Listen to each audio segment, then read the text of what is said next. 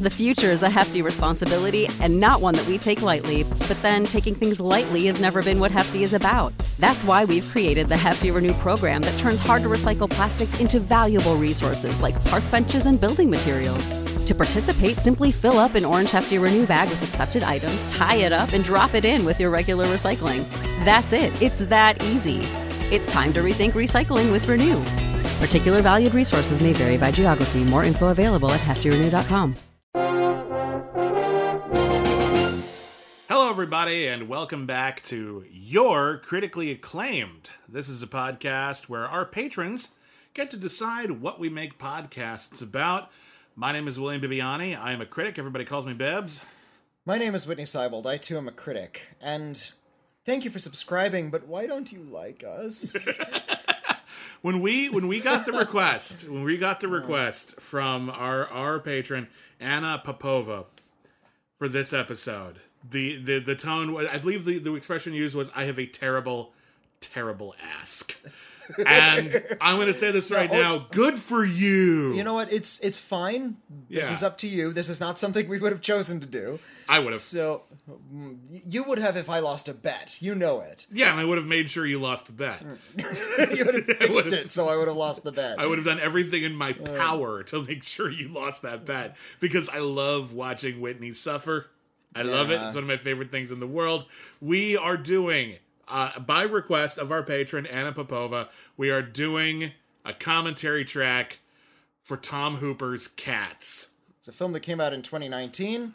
It was about... the Crimean War. It was about the last Skywalker, if I recall. We'll get into the circumstances of how we saw this movie in 2019. Short answer, it's a movie about cats. That's basically it. Yeah. It is a movie that became instantly notorious for a variety of reasons, which we will explain. It's a major box office dud, and it seems likely to go down in history as one of the more memorable turkeys in modern memory. And we are very, very, very excited to do a commentary track for it. If you want to sync up this podcast to the movie Cats, well, first of all, you have to watch the movie Cats to do that. Why don't you? But it's as of this recording, it's available on HBO Max. Yeah, we're watching it on HBO Max. I don't have it on Blu-ray, which is weird. I should. We're watching HBO Max, and so what we have done is we have paused the movie at the black screen right after the Universal logo. Now on HBO Max, because they have like advertising in front of it. Right now, that's about 1 minute into the movie. Your mileage on this will vary if you're watching Cats on another streaming service or if you are watching it on DVD or Blu-ray. That will be a little different. But if you pause it on the black screen right after the Universal logo, and then when I say 3, 2, 1, Cats... and we all press play together, we'll be more or less synced up. This isn't an episode of Riff Tracks. It doesn't have to be perfect. We haven't written a ton of jokes that need to be synced properly. We're going to be basically talking over the movie Cats and talking about what is this movie, why is this movie, and why this is the only movie in the history of our podcast we have given a D+ rating to when we typically review movies from C- to C+. Those are only three: C, C-, or C+. This one got a D, D+. Yeah, just because it's so bonkers. Anyway, let's get started because I don't want to have to beat around the cats any longer. Jesus. Okay, so once again, you can listen to this as a podcast if you just want to, and it shouldn't be hard to follow. But again, if you want to sync it up, watch along with us. Pause it now. Set up your thing. Come back. We're good. Okay. 3, 2, 1, Cats. Meow, meow, meow, meow, Potter. This film was notorious before it even came out. I remember the summer before its release. It was released in December of 2019. The preview hit, and the preview was immediately scuttlebutt among the critical community about how awful it looked. Yeah. No, granted, that's just a preview. It was just a preview. But lots of previews look bad and end up being good movies, and vice versa.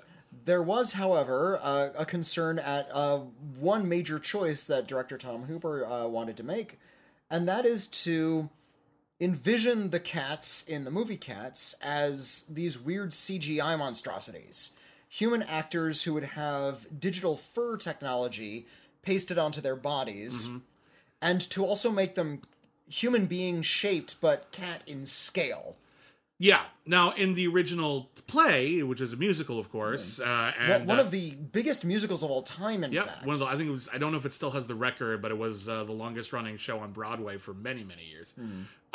It's again, it's a live dance show with people who are dressed as cats. They have cat face paint. They have cat costumes, and they dance around and they sing about being cats. And it's a very... I've never seen it myself. I saw they recorded a stage show of Cats in the 90s.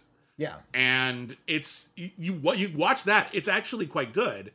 But I know people who have seen it, and they all said that the thrill of Cats isn't the narrative. It isn't even the songs. It's the in-person experience of being right up there with these incredible dancers. And that's something that the movie almost completely eschews.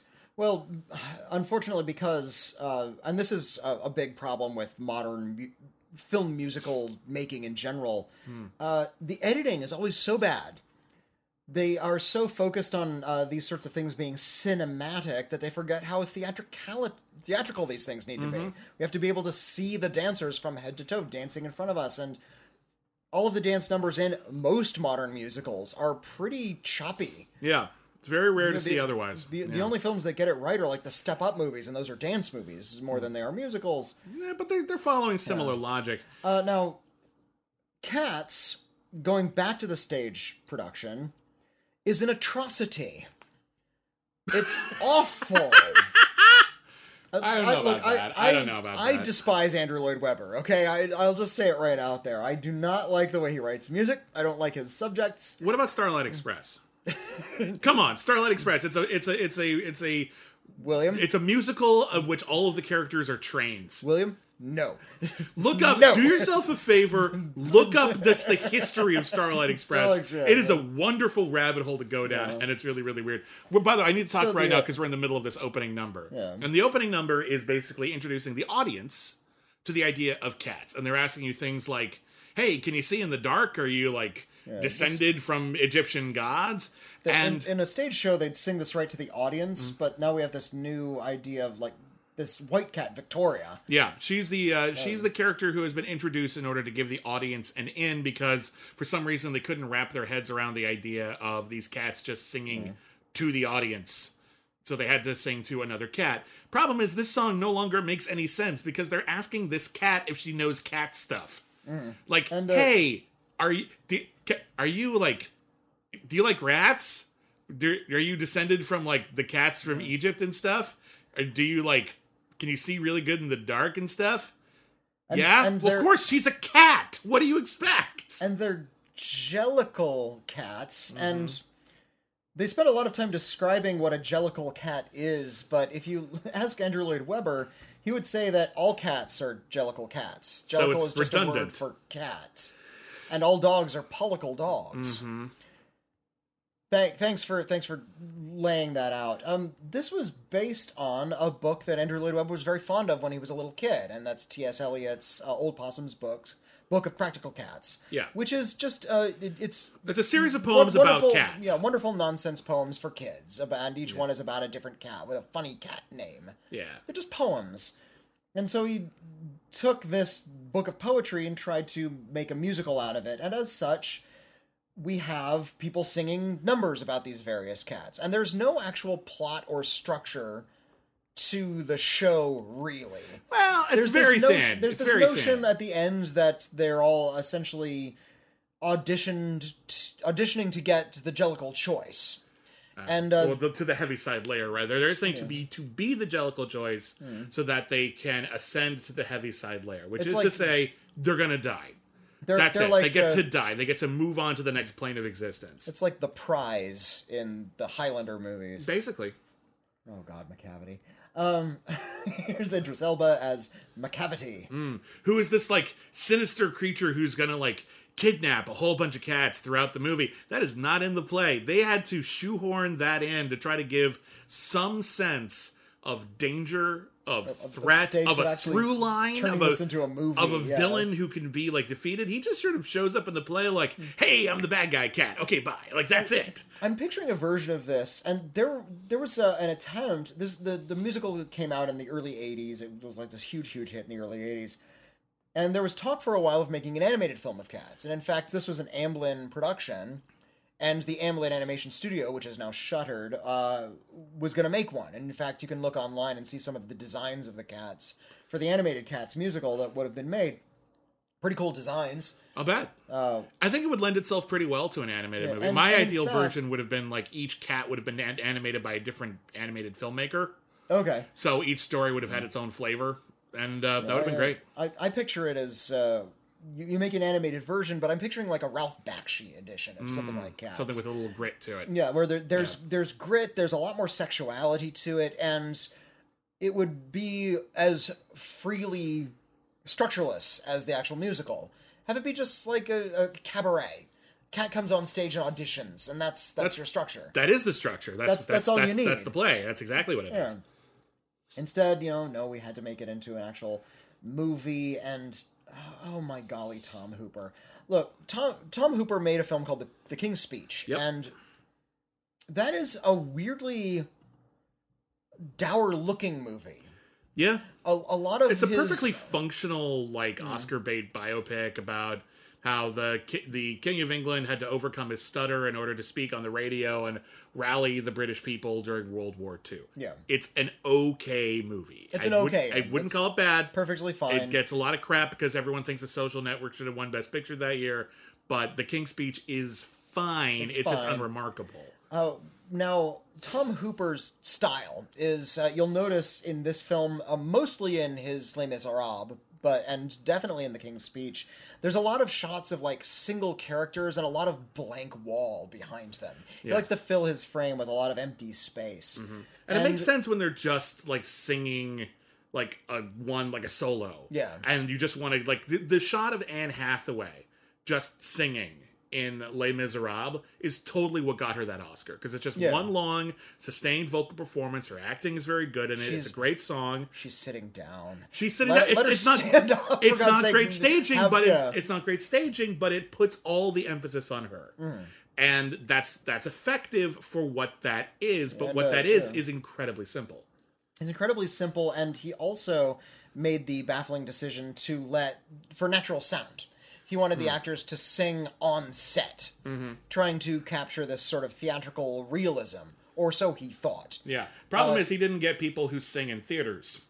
No. Yeah, a couple. Yeah. Hugh Jackman is a good singer, and a couple of the other a lot of the smaller members of the cast. But these are big numbers that are meant to be sung to the cheap seats in the back. Yeah, really belted. Yeah. So in staging, I think all of his decisions on Les Miserables were pretty bad in retrospect. I enjoyed the film at the time. Yeah. But every time I think about a lot of these, the choices he was making, it's like, no. Here are the choices. No. Here are the choices I support in Tom Hooper's Les Miserables.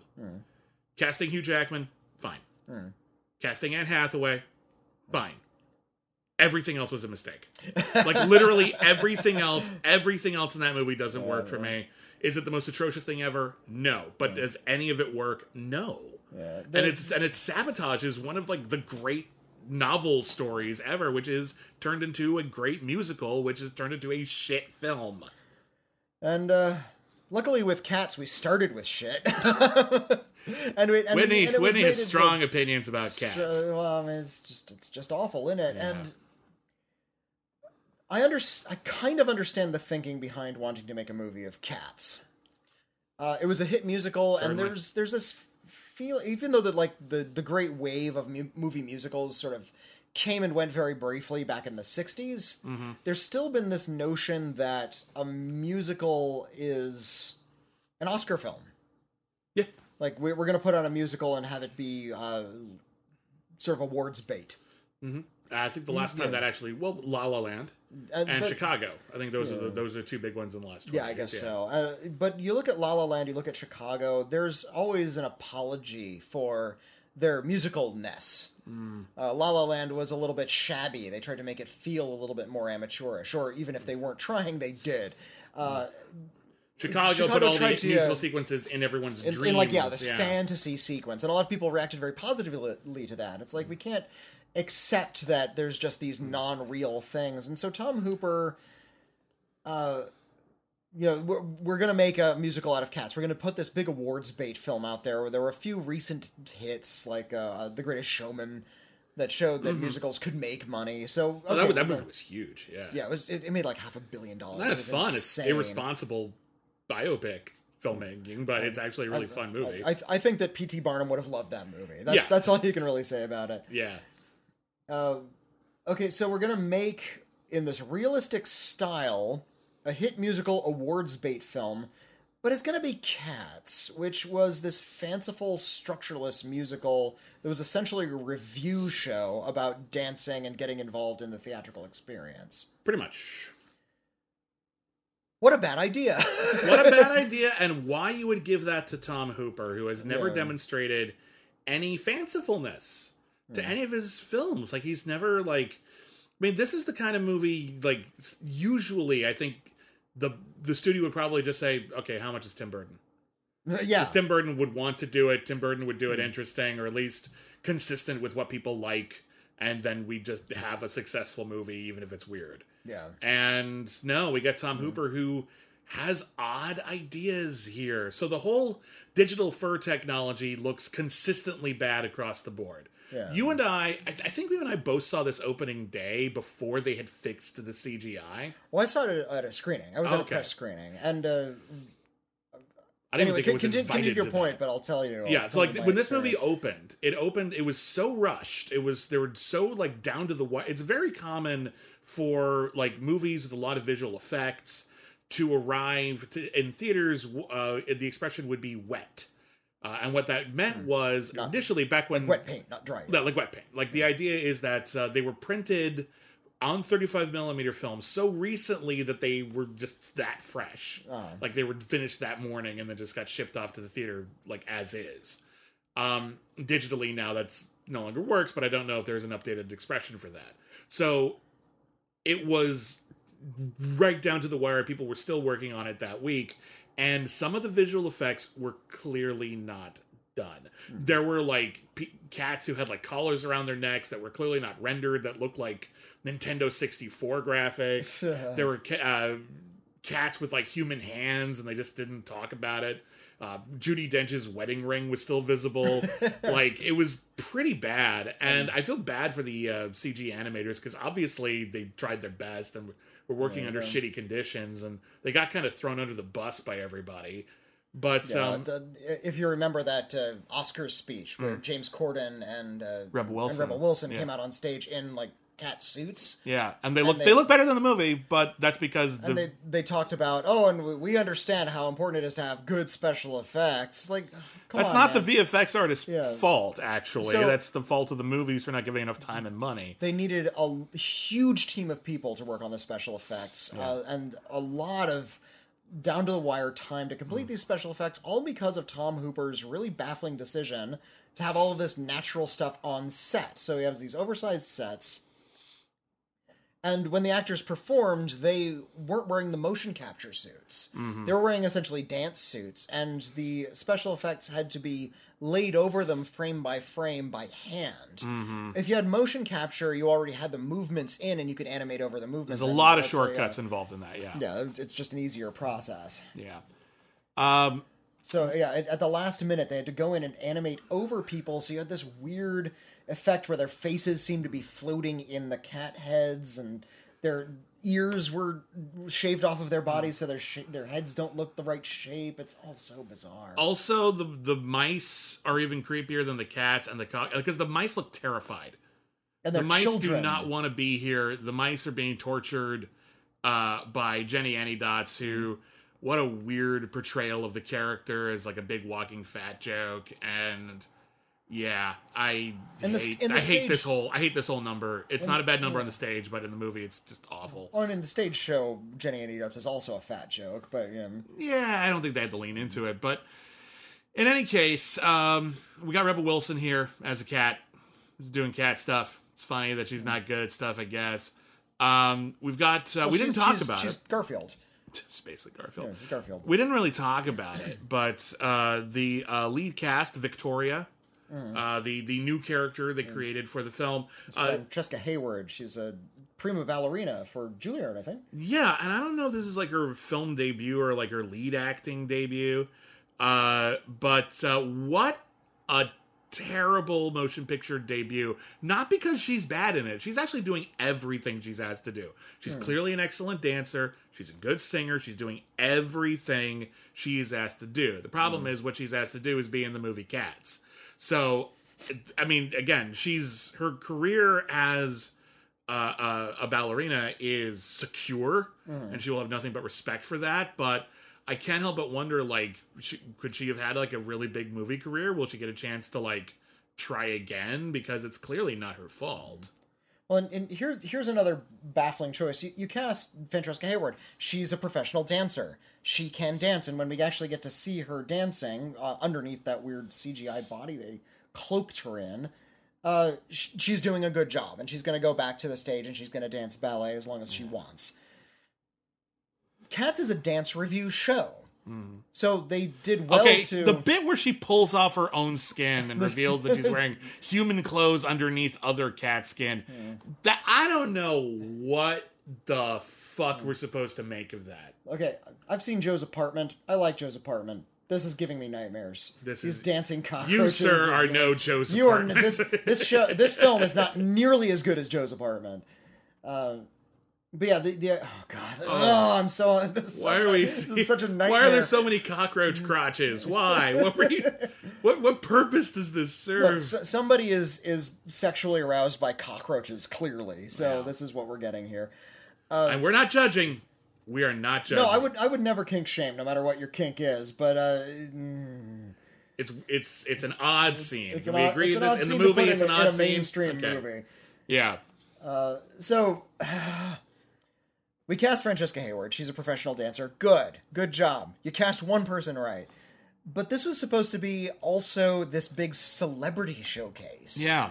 So we have Rebel Wilson, we have Idris Elba, we have Ian McKellen and Judi Dench, we have Ray Winstone is in one scene. Yeah. His song got cut apparently because it's fine. The lyrics aren't very cool today. Right. It's my understanding. We've got Jason Derulo right here as Rum Tum Tugger, and I had to have... I'm old now. I had to have people explain to me who Jason Derulo was. And he's doing fine. He's fine. He's doing what he's required to do. Like, he's a good singer. If you're going to make a movie about cats and you're going to have these, like, weird, smooth, furry cat bodies, and you're going to make a dance review show, cast nothing but dancers, please. Just dancers. Yeah. And let them dance. Yeah. And so at the very least, we still have these nightmarish CGI cat bodies, but at least we'd be able to see something approaching dance. Yeah. Here's the other thing, though, is that they're desperately trying to, like, turn these songs, which have little or no connection to each other. Like, occasionally there's some overlap, and, like, one song will reference another cat or something, but for the most part, there's no through line here. And they're desperately trying to find a way to connect. So we've got Rum Tum Tugger saying that, like, Jenny Anydots is, like, she's so old-fashioned. Let me show you how I do it. And then he sings a song about how he's a little indecisive. That doesn't fucking track. That doesn't work. That doesn't make any sense. You're not connecting the actual material. You're just basically just saying we're going from Rebel Wilson to Jason... Derulo, sorry. For a second I was like, it's Jason, right? Not James. We're going from Rebel Wilson to Jason Derulo, and that's a bit of a shift in tone. And we'll just pretend that's a thing, when in actuality, the story doesn't, exist, and if it did, it definitely doesn't support any sort of conflict here, because there is none. She's just like, hey, I'm a cat. And Jason Derulo's like, I, too, am a cat. And we have these songs, but, like, we're cutting away to these annoying asides. Like, just let the songs be the songs. This is such a weird modern notion of... And cats, but... movie musicals in general, unless they're animated, the producers of these modern musicals seem afraid to make musicals. Yeah. They're afraid to be old-fashioned anyway. Yeah, like old-fashioned in the fact that we're going to hire some triple threats who can sing and dance and act. We're going to spend a lot of time choreographing these in a really complicated way and filming them in a way that makes it look really impressive. They're almost embarrassed to be making musicals. Oh, got some foot fetish in there. That's great. just keep at it, man. Yeah. Just The characters are all like meowing and writhing around, and a lot of critics did note that there's a weird sexual energy to the whole movie. There's a lot of sexual energy. There's something almost fetishistic about this film. Yeah. I choose to believe that they're in like a milk bar right now. I choose to believe that that's the milk bar from A Clockwork Orange. Well, we know what that one looks like, though. Yeah, but we don't really, like in a back room. We only know it from one angle. I suppose so. So you spin the camera around, and this is what it looks like. Yeah, this is the other side of the bar. Yeah. Exactly. And we just, it's this surreal thing. Now, there's a really rather fun quote about Cats where Hal Prince, theater producer, was given Cats while it was still being made. And he was looking over this script and trying to make sense of it. Yeah, what is this? It's like, what is the... And so he actually came back to Andrew Lloyd Webber and said, I think I understand that this is sort of like a British political metaphor. These are all like political figures, and this cat represents Queen Victoria, and this other cat represents these other well-known British politicians, and you're making some sort of weird political statement that I don't quite understand because Hal Prince is American. And the story that he's told is Andrew Lloyd Webber just sort of took this long breath, and after a long pregnant pause said, Hal, it's about cats. That's it. Yeah. That's the only explanation he's ever given as to what he was thinking when he made this. Hal, it's about cats. Like that. So what we're seeing, this is complete surface. Everything we're seeing about Cats is right here on the screen. There's a really, really great review of the original production of Cats. Oh, is this the Elaine Stritch review? No, it's Frank Rich, actually, in the New York Times. I really like this one. And he actually liked it. Okay. But he's pretty fair, actually. And he said, it's not that this, I'm quoting here, it's not that this collection of anthropomorphic variety turns is a brilliant musical, or that it powerfully stirs the emotions, or that it has an idea in its head. Nor is the probable appeal of Cats a function of the publicity that has accompanied the show's every purr since it first stalked London 17 months ago. This is the American premiere. No, the reason why people will hunger to see Cats is far more simple and primal than that. It's a musical that transports the audience into a complete fantasy world that could only exist in the theater, and yet, these days, only rarely does. Whatever the other failings and excesses, even banalities of Cats, it believes in purely theatrical magic, and on that faith, it unquestionably delivers. Okay. And that, I think, is the charm of Cats in the theater, is that it doesn't seem to be apologizing for what it is. We are cats. Join us in our weird fantasy world of cats. You're going to have fun. We're going to frolic and dance around you right there in the aisles. And then when you're done, you will no longer be cats. That's it. That's all there is to it. It is uncomplicated. It is an experience more than it is a narrative. And I think we're dealing with the problem here. And I actually think, weirdly enough, it's the same problem that a lot of filmmakers have when they try to adapt video games. Because video games, by and large, are about the immediate experience. Yeah, it's about the interactivity. It's about being there in the firefight, or in the strange environment, or in that even emotional mindset. It's not necessarily all about plot, even though many video games do have a great plot. But so many filmmakers decide to just translate that to plot. Right. And what you need to translate is the experience of that theatrical viewing. And that's incredibly hard to do when you're dealing with something as abstract as Cats. Funnily enough, the same theater critic would later on review Starlight Express, which we joked about earlier. And it's one of my favorite negative reviews of all time. Starlight Express is an entertainment event for children who love trains. Over 2 numbing hours later, you may find yourself wondering whose children he has in mind. A confusing jamboree of piercing noise, routine roller skating, misogyny, and Orwellian special effects. Starlight Express is the perfect gift for the kid who has everything except parents. Like, it's truly... Wow. It's truly an epic review. Please, I'm not going to read the whole thing because that'd be rude, but please read it. It's very well archived. You don't have to pay any extra for it. But Frank Rich's review of Starlight Express is one of, like, the great theatrical takedowns I've ever read. But yeah, I thought you were going to... Elaine Stritch, the actress, they wrote a biography of her recently, and she was quoted in it about how much she loathed this movie when she saw it in London. And here's the quote: "I just hated every minute of it. The first act, I was all dressed up, and the cats came out through the audience. They were mussing people's hair and, touching me.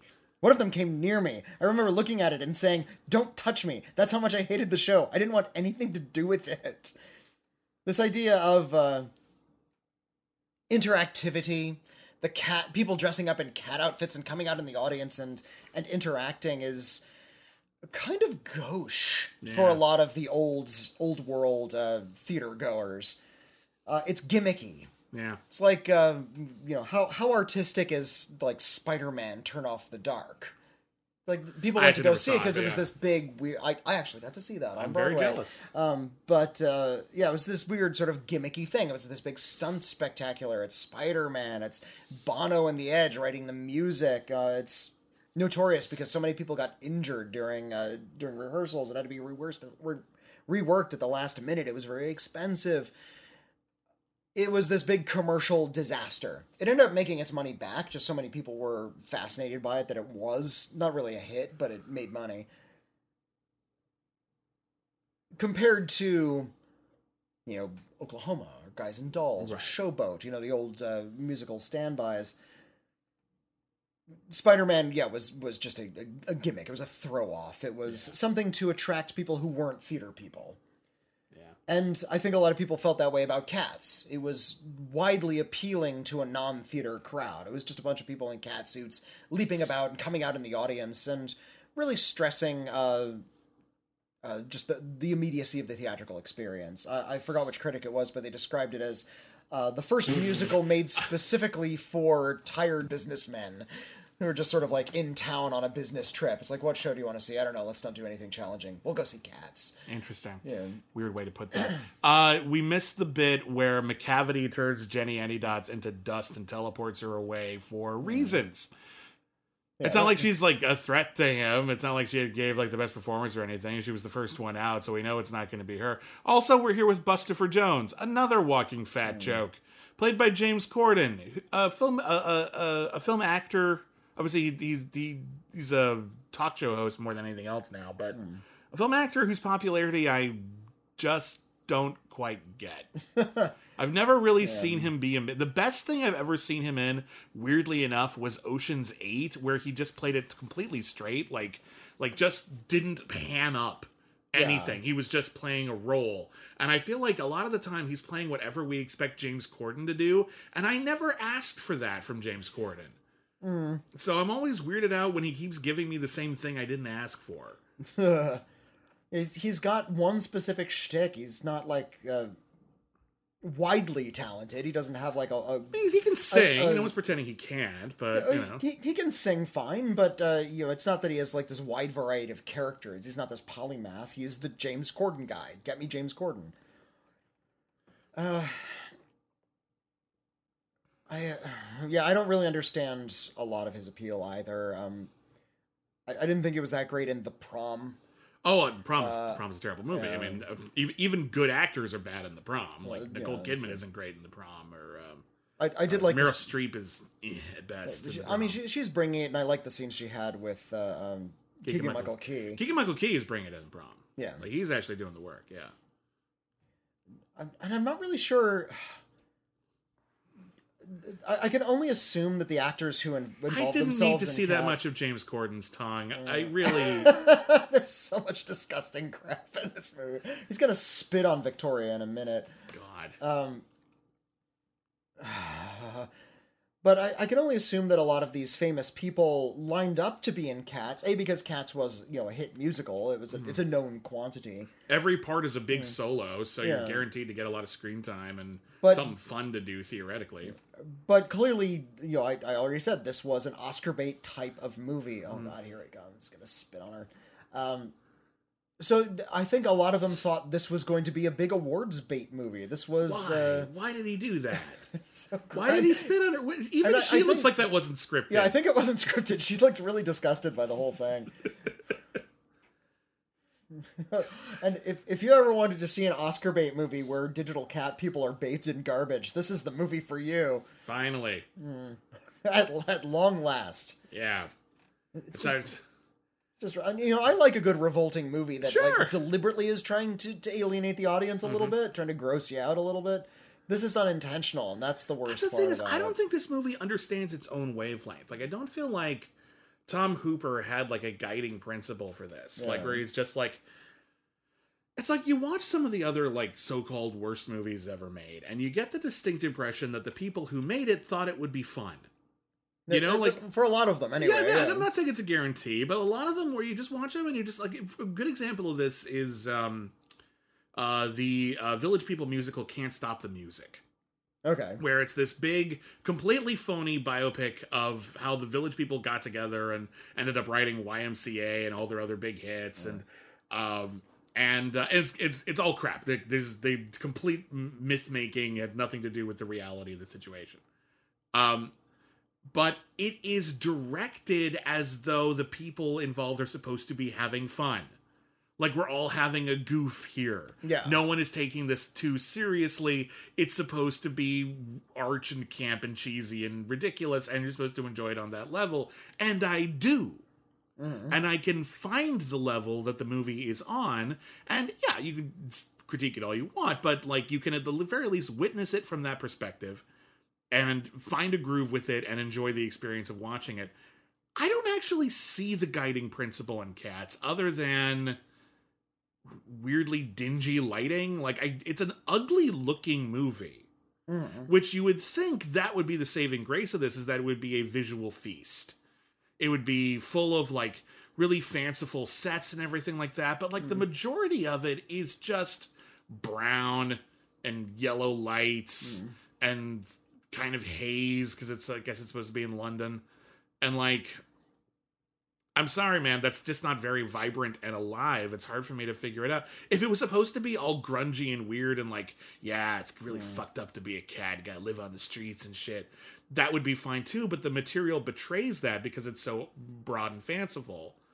Trying to make it kind of magical and filthy at the same time. And yeah, they don't have that. That can be done, but if it you're takes Terry Gilliam, maybe, it takes but a like, deft hand. it's really, really tricky. This is actually one of the few numbers I kind of dig. Oh, except I was just about to say that. This is Rumpelteazer and Mungo Jerry. Mungo Jerry. And the only problem I have with it, I actually like, hold on, I want to give them credit, because this is one of the few times when they didn't go for like famous people and they just got good dancers, singers and dancers. Rumpelteazer is played by, I'm going to butcher this name, Neem Morgan.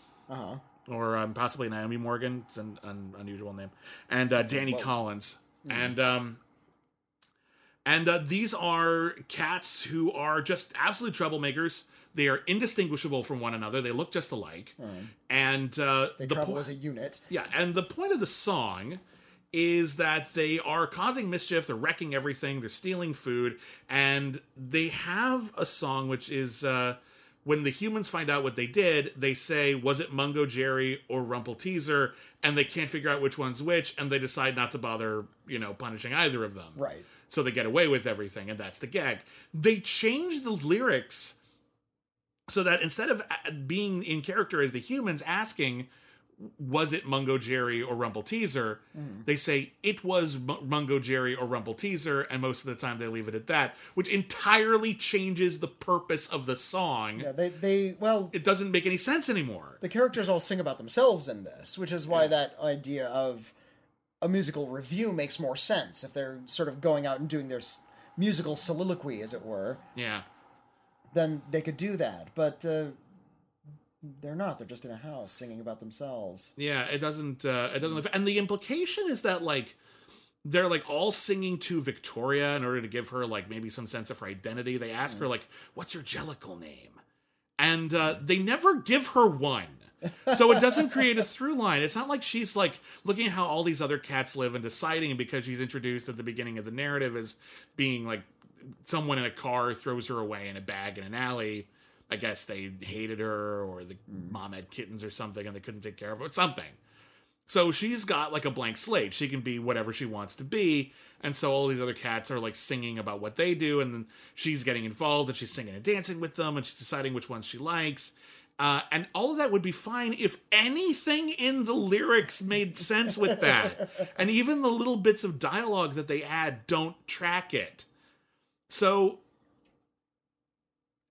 again, she's just there so that there's one person who's in every single bit, but there's no reason for her to be. There's no thematic reason for her to be. There's no plot reason for her to be. She's just there. And I see poor Francesca Hayward, clearly very talented, desperately trying to do something with this material, and she's literally got nothing. They gave her a new song. It's called Beautiful Ghosts. It's okay. It was written by Andrew Lloyd Webber and co-written by Taylor Swift. Yeah, who appears in this as well as Bombalurina. Bombalurina, by the way, was... it was multiple characters in the original, wasn't it? Well, it's the name of Andrew Lloyd Webber's secret pop music act. No. He launched his own band at one point. Like, he primed a disco... Let me look up the years on Bombalurina. By the way, I was wrong. She was not more than one character in the original, apparently. Oh, okay. My bad. I think I might be confusing with a different character. But yeah, it was... Bombalurina was... How to describe? Okay, it was... Oh yeah, here's sort where we of introduced like the idea of dogs, which we won't see. And I kind of wish that we had just like opened that door and it was like Vin Diesel in a dog suit, just yelling at them. I would love to have seen if it was just like an actual dog. Yeah, Like the cats are all human beings, but the dogs just look like dogs. well, I don't know. The cockroaches were human beings. The mice were human beings. Shouldn't the dogs be human beings? Maybe. I guess. I don't know. None of it makes sense. Bombalurina was sort of like a techno dance act that looked a lot like the B-52s. So it was like two tall models and one sort of like shorter, goofy guy who looked a lot like Fred Schneider, but they dressed him up like Phil Silvers with the sailor's cap. And they did these techno remixes of like old novelty hits. So you can look up Bombalurina's cover of Itsy Bitsy Teeny Weeny Yellow Polka Dot Bikini, all like synthed up to the gills. It might be one of the most annoying things you'll ever see. And I like that song. I'm actually fond of that song. Andrew Lloyd Webber is on record for saying that's his favorite pop song of all time. Which one? Itsy Bitsy Teeny Weeny Yellow Polka Dot Bikini. Wow. So he made up this band, Bombalurina, named after the character from Cats. And I don't think it really ever made it stateside. I don't think they even had any big hits in the UK, but we'd have to hear from some of our listeners in the UK to find out. Say what you will about Andrew Lloyd Webber. He's extremely Andrew Lloyd Webber. Yeah, this is Ray Winstone as Growl Tiger, whose song got cut from the film because it has racial epithets in it. Thanks, Andrew Lloyd Webber. Thanks, Andrew Lloyd Webber. Oh my god.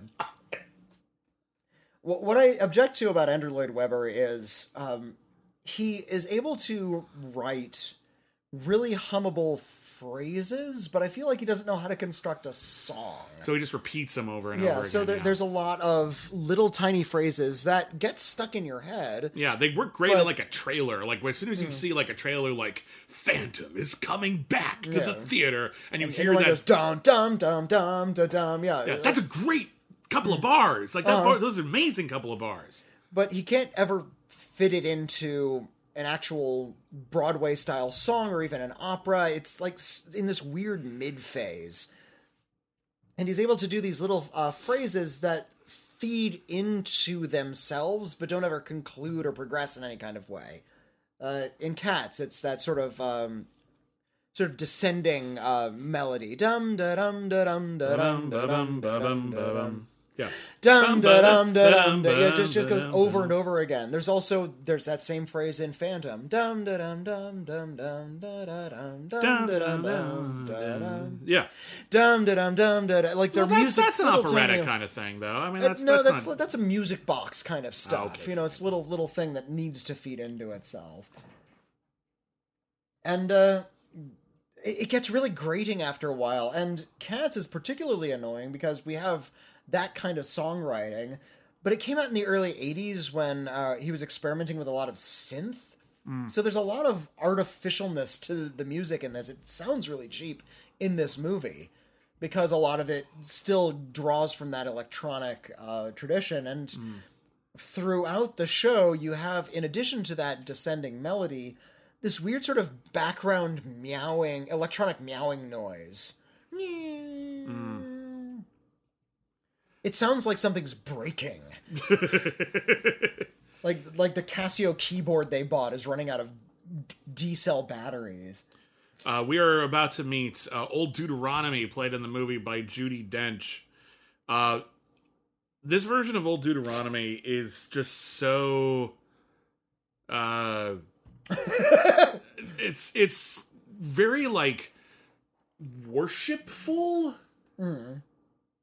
and so drab.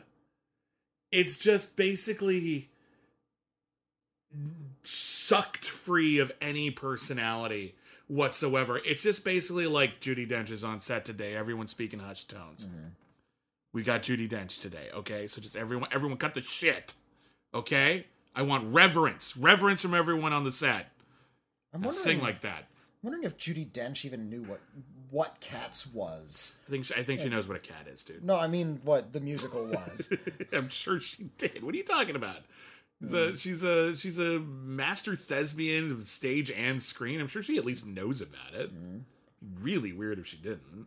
There's these weird designs where some of the cats just have like furry human bodies, but some of them also wear like clothes. Well, I guess that's not so bad. It's a hat or fine. something. Yeah, a lot of them wearing like little clothes or whatever. That is not the problem. No. What bothers me is when they strip off their own flesh and have clothes underneath. That breaks the rules. That cannot be right at all. I think with Idris Elba, there's a little bit of this uncanny valley because they made his fur the same color as Idris Elba.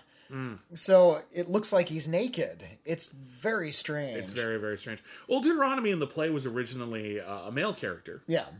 I don't think it's particularly important that the gender got switched. I don't think it matters at all, really. What I do think matters is that every time Judi Dench looks at Ian McKellen in this movie, she looks like she really wants to bone. Like, she's just like, well, hello, Ian. Yeah. A lot of people have pointed out how sexual this movie is. We've already mentioned that, and it's, yes. Oh my god, I didn't know this. You know who originally played Old Deuteronomy in 1981? Jerry Orbach. Brian Blessed. Oh, good. Okay. Yeah. My first exposure to because Cats came out when I was a kid, and I remember it being a big deal. I remember when it moved here to Los Angeles, and how it opened at the Schubert Theater, which isn't there anymore. It was in Century City, California. And it played there for ages and ages and ages and ages. I think it wasn't until, I think it was The Producers? No. I forgot which show ended up beating Cats' record for the longest running musical ever. I'll look this up. Okay. That's easy enough to look up, I'm sure. Yeah, for many, many years, this had the record for the longest running musical of all time, because it is sort of a tourist show.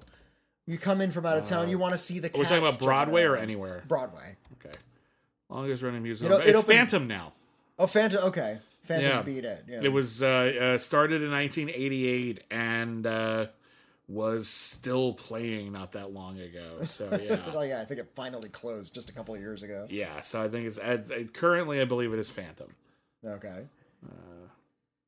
9 shows currently running on Broadway, ish, have all had at least 1,000 performances. Phantom, Chicago, Lion King, Wicked, Book of Mormon, Aladdin, Hamilton, Dear Evan Hansen, and Come From Away are currently.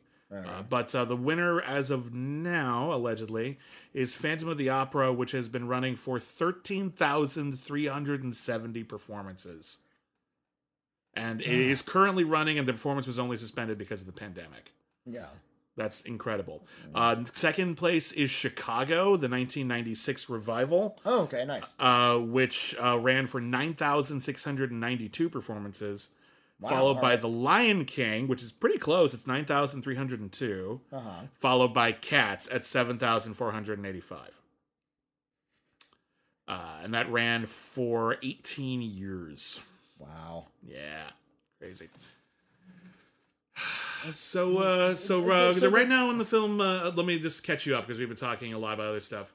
If you're lost track of the plot. Such The plot is they're cats.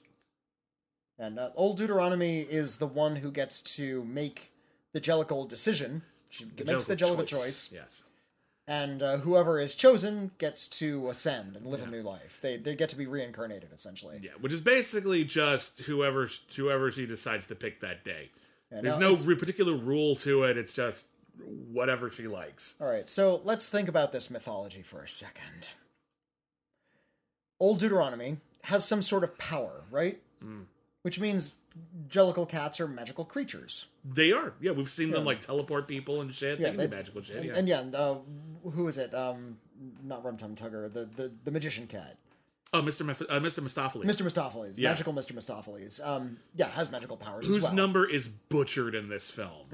In order to make it like a plot point, they like make it like him like not being sure of himself. His number is great in the play. And just here it's like, Magic I don't know how I feel about things.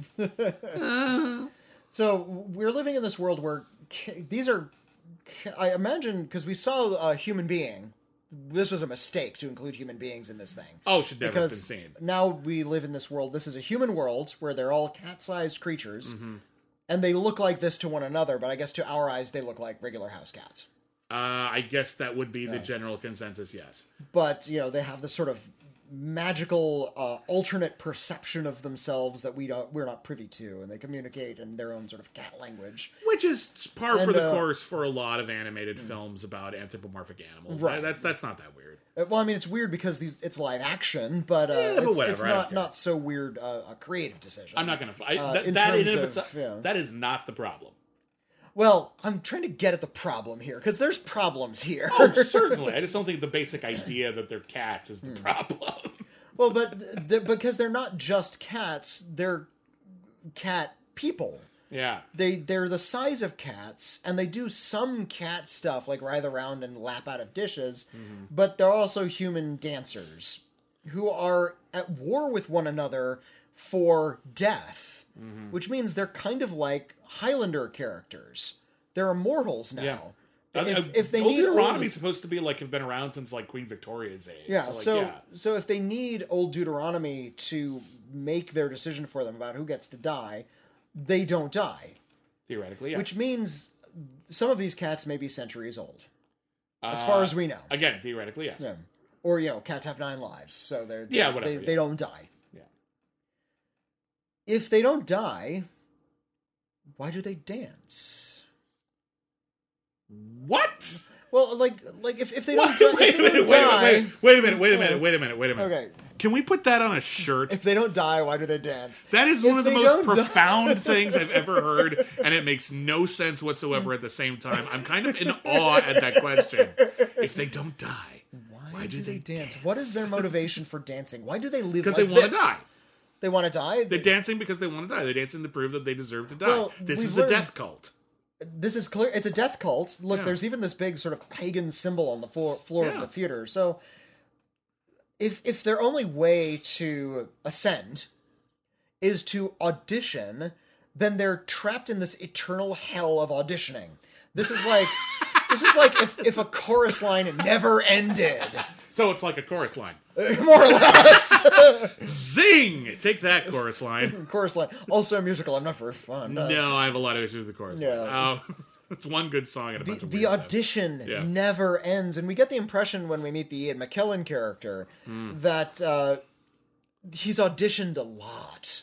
Yeah. And when we meet Grisabella, the fancy cat, the Jennifer Hudson character, we get the impression that some people are not even allowed to audition any longer. Yeah, Grisabella is actually very, very...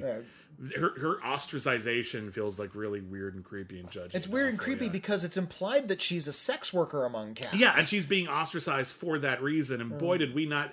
In a movie as horny as this, you're going to make that the vibe that it's so fucking awful. It's just, it's completely... So yeah, nothing about it feels thought out. Worse so in the movie because they make it seem like they're trying to think it out. Whereas in the play, they don't pretend. They don't pretend it makes sense. So if we're living in a death cult and they're in this constant state of audition in order to die, wouldn't it have been fascinating if the dancing was really kind of limp and apathetic. They're just out of energy after dancing for literally centuries. Okay, you've reached the point in overthinking it where I love you for it. And I think overthinking it's an important part of our job. And by overthinking it, I just mean thinking it to death. Like, just thinking every single thing about it until you just sort of find the weird DNA of it. This is the weird thing about this movie is it's not giving me anything else. Well, all I can do is I'm not being involved in the magic of this. So I need to start analyzing what's being given to me. There's sometimes a thing a lot of writers that I know. It's a really difficult thing to learn, which is to listen to the critique and hear the critique beneath it. Yeah. So if, for example, you write something or you make a movie and a lot of people have a lot of nitpicks. Yeah, they're nitpicking plot details. They're really distracted by plot details. What that means is they're not engaged enough to stop caring about that. So that's the problem. It's not the problem isn't the nitpicks. The problem is they're not engaged. They're not sufficiently wrapped up in the story and the characters that the fact that there is a little plot hole bothers them because they have nothing else to think about. And that's what it is with Cats too, because they keep introducing ideas that imply that this is supposed to make sense or connect to things or have a through line, but nothing in the text actually does. So all we're doing is thinking about all of these weird minutia, and we're thinking it to death until we're at a point now where we say to ourselves, the only way this movie could possibly make sense is if the dancing sucked. And like, at that point, you've kind of killed the reason why you made the movie in the first place, and the reason why you're making the movie in the first place is the dancing. That's the reason why you make it, because it's a show. So if you think it out to the point where the only way all the decisions you made in the movie make sense is if you destroy the entire purpose that existed in the first place, you've ruined the movie. Not you, I think the filmmakers have. Here we are with Memory. Oh yeah, Jennifer Hudson. Memory's the big barn burner. This is a lot of people have credited Memory as the only reason Cats has had its staying power. It is this gigantic show-stopping number, one of the biggest in Broadway history, and it was everywhere. My sister could play this on the piano when she was a kid taking piano lessons. Yeah. Memory was a last-minute addition to the show. Yeah. This was a show that was actually notoriously like the Spider-Man musical, in production while they were still doing previews. Yeah. They were like rewriting it and making changes right up to the wire. And because it's very easy to do with Cats. You can switch the performances around, like you go third instead of fifth, that kind of thing, and you might not ever know that a switch had been made. So, and that's, in fact, the cat costumes have been credited as one of the reasons why it's been so timeless. Yeah. Because it's just cat people, you don't need a big star. It's this big ensemble. Yeah. There wasn't this draw, come see big star perform in Cats. Yeah. It was, just see the cats and have fun with the kitties. And Memory was a song Andrew Lloyd Webber wrote for something else. Sunset Boulevard, I think. Was it for Sunset Boulevard? I had heard Sunset Boulevard. I'll look it up. I think he just sort of had it. I think he just had this song in a drawer. Well, it makes sense for Sunset Boulevard. That movie's about living in the past. Yeah. Yeah, at the last minute, they cracked out Memory. This was originally going to be without Memory. We would have all forgotten it. It would have been great. Waka. Waka. But they put it in at the last minute. It became this gigantic hit, and a lot of people have said it's been the thing that just has been buoying this phenomenon for the longest time, to the point where it's been made fun of, satirized like crazy. Did you ever see Kevin Smith's film Jersey Girl? I did, actually. Yeah. Now, one of the running gags in that movie is the titular Jersey girl, a young girl, the daughter of the Ben Affleck character, really wants to go from Jersey into New York to see Cats, and he doesn't want to go because he hates it. He knows all about Cats. He doesn't want to hear Memory. And by the end of the end of that film, she has to put on a musical number, and she keeps on talking about wanting to do Memory, and then she changes her mind at the last minute at her father's behest.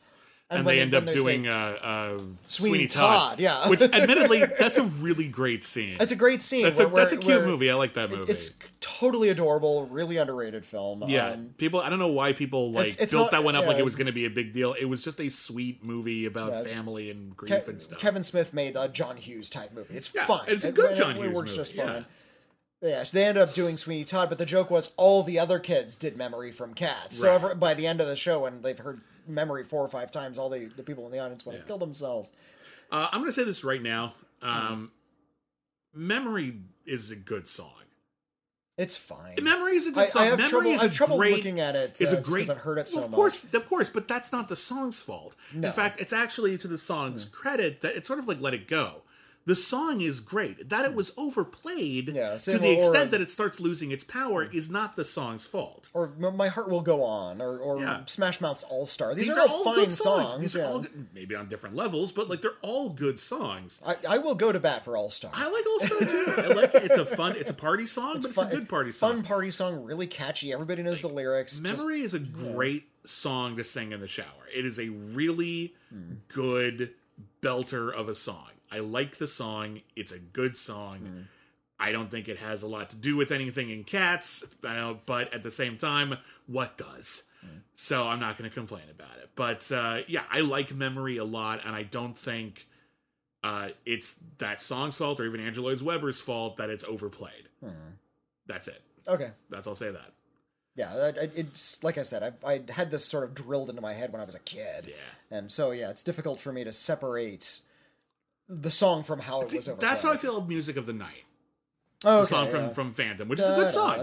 It's a good song. It's a good song. I like the song, but I knew people who played it over and over and over. And out of context with the story as well, because I like the story of Phantom just fine too. Obviously, that Andrew Lloyd Webber didn't write that, but regardless, it's it kind of got ruined for me a little bit, and I have trouble appreciating it. But it's not the song's fault. The song is actually pretty good. So we got off on a tangent again. Let's check back in with the movie. They're cats. Okay, moving on. We had Memory. We had a little bit of the Ghost song. Yeah. I saw a clip of Taylor Swift talking about this song, and she is not humble about it. No. She's even sitting there next to Andrew Lloyd Webber and saying, "Well, you wrote all these songs based on T.S. Eliot, but T.S. Eliot, they couldn't get T.S. Eliot, he's dead. So instead of T.S., you get T.S." Pointing to herself. She compared herself to T.S. Eliot. Wow.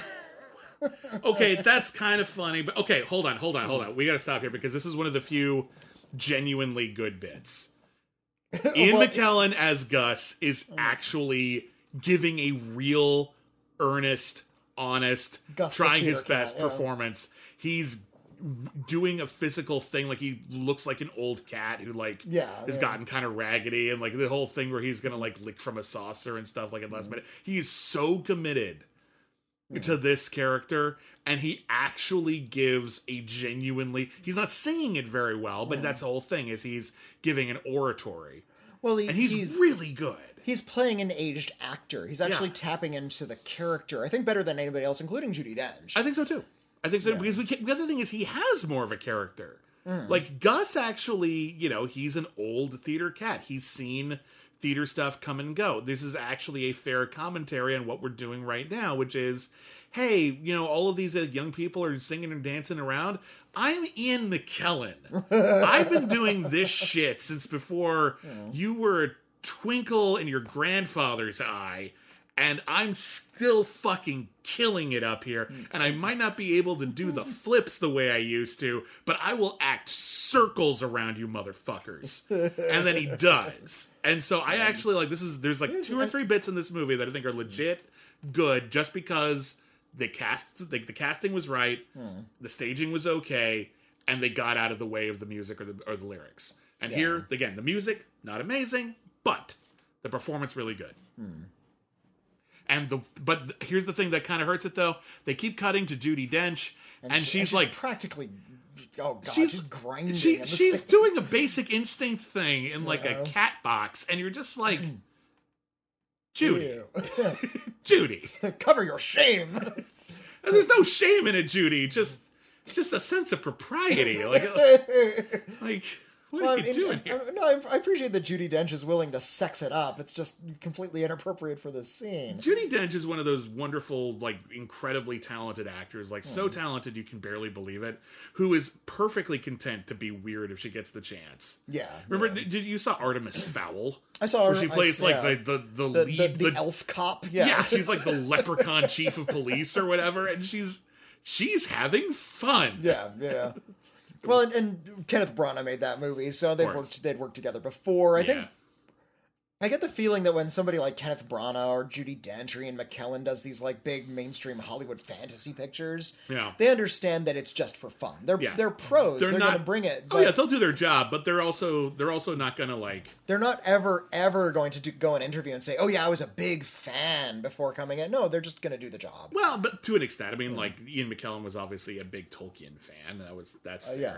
Oh, well, yeah, when he played Gandalf. But, but I imagine at that point, that's classic literature now. He's not, hanging out in theaters in the 70s reading X-Men comics, looking forward to the day when he gets to play Magneto in the X-Men film. I would be surprised. Yeah, if he did, I would be honestly shocked. I mean, that was Christopher Lee, like, in the 50s, though, and apparently he actually, like, met Tolkien in a bar. And, I just kind of want to see that one-act play, but...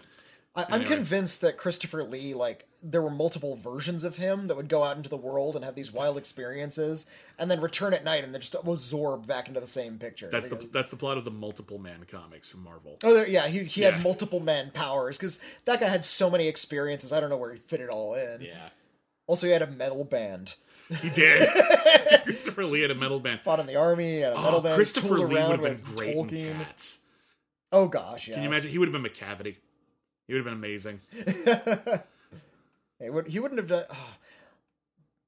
Idris Elba is a good actor. Yes, he is. But he's a good actor in a lot of bad movies. I've seen him in a lot of bad films. He either picks exactly the right role or exactly the wrong role. It's like no other choice. And I feel like he's a little lost in this one. And we'll get to the mechanics. He's having fun, and I appreciate that. Not everyone looks like they're actually having fun. And I think Idris Elba seems like a pretty cool, chill guy. I remember I interviewed him once, and like everyone else was all like dressed to the nines for their interviews and like on video, and he showed up in like a white t-shirt. He showed up in like a white t-shirt from Target and like baggy cutoff jeans, and he was so chill. Well, I mean, he's so handsome he could pull that off. Oh, he was great. It was a good interview. I liked it a lot. But it was for what was that awful stalker movie?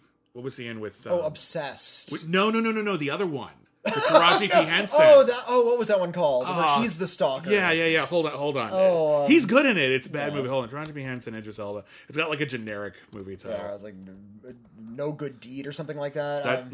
No Good Deed. No Good call. Deed. That was it. Okay. Oh, that's a 5-pointer in the Schmoedown. Yeah, it was a No Good Deed. He's fun in that one, but that's a fun, trashy kind of movie. Exactly. Same with Obsessed. Yeah. Yeah, poor Idris Elba. Like, I'm a cat. I'm McCavity. And so several points throughout the movie when he vanishes, he just says McCavity. I always thought it'd be cool. Trying to do something with this character. Imagine having a name so cool that you could do that. You could just announce it. Yeah.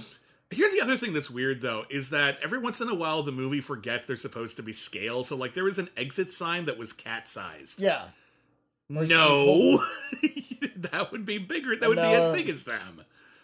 And now Ian McKellen's out of the movie. Yeah. they don't have to... Like he pops up briefly. Okay, hold on. And here's the other... We get 2 bangers in a row. We get a really genuinely good performance from Ian McKellen. And then we get Skimble Shanks, the railway cat, who, at the very least, this has energy.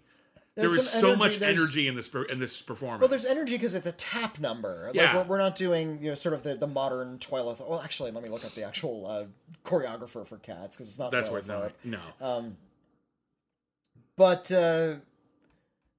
it's a tap number, which means we're moving from this modern dance into something a little bit more fun Broadway tradition. Yeah, 42nd Street style. Yeah, and again, Skimble Shanks is not played by a major Hollywood star. They actually got a dancer. They got an Australian ballet dancer and tap dancer named Stephen McRae.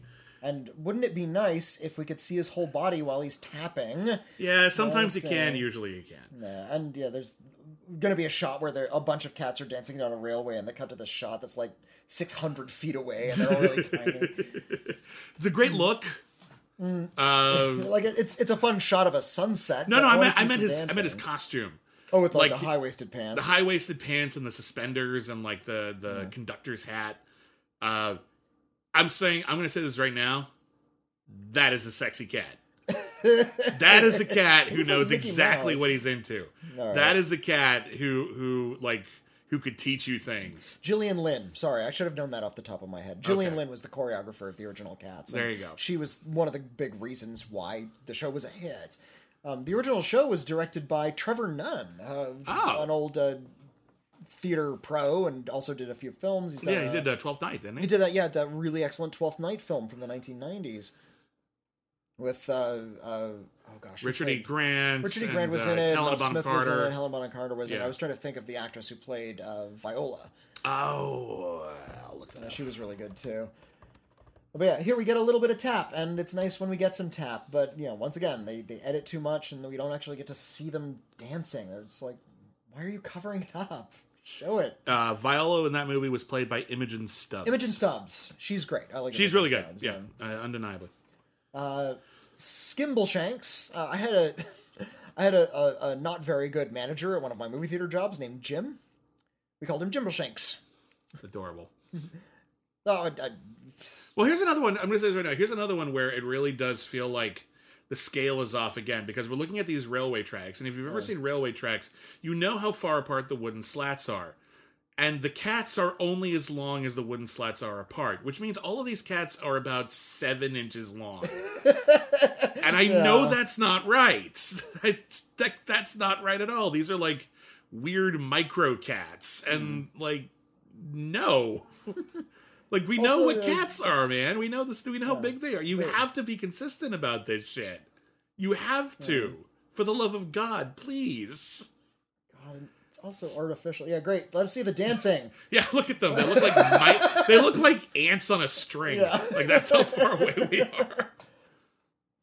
And there's a tendency in a lot of modern filmmaking, and I cite David Yates as sort of a prime offender of this, where we're not going to, if we're not shooting on location in a lot of these movies anymore. Mm-hmm. We're on sets. Mm-hmm. We're indoors. Or against the green screen. Yeah, and rather than trying to make it look like a backlot, or not like a backlot, they just sort of add, they roll with the artificiality and sort of add these big digital skies where there's no actual natural light and everything looks like a ceiling.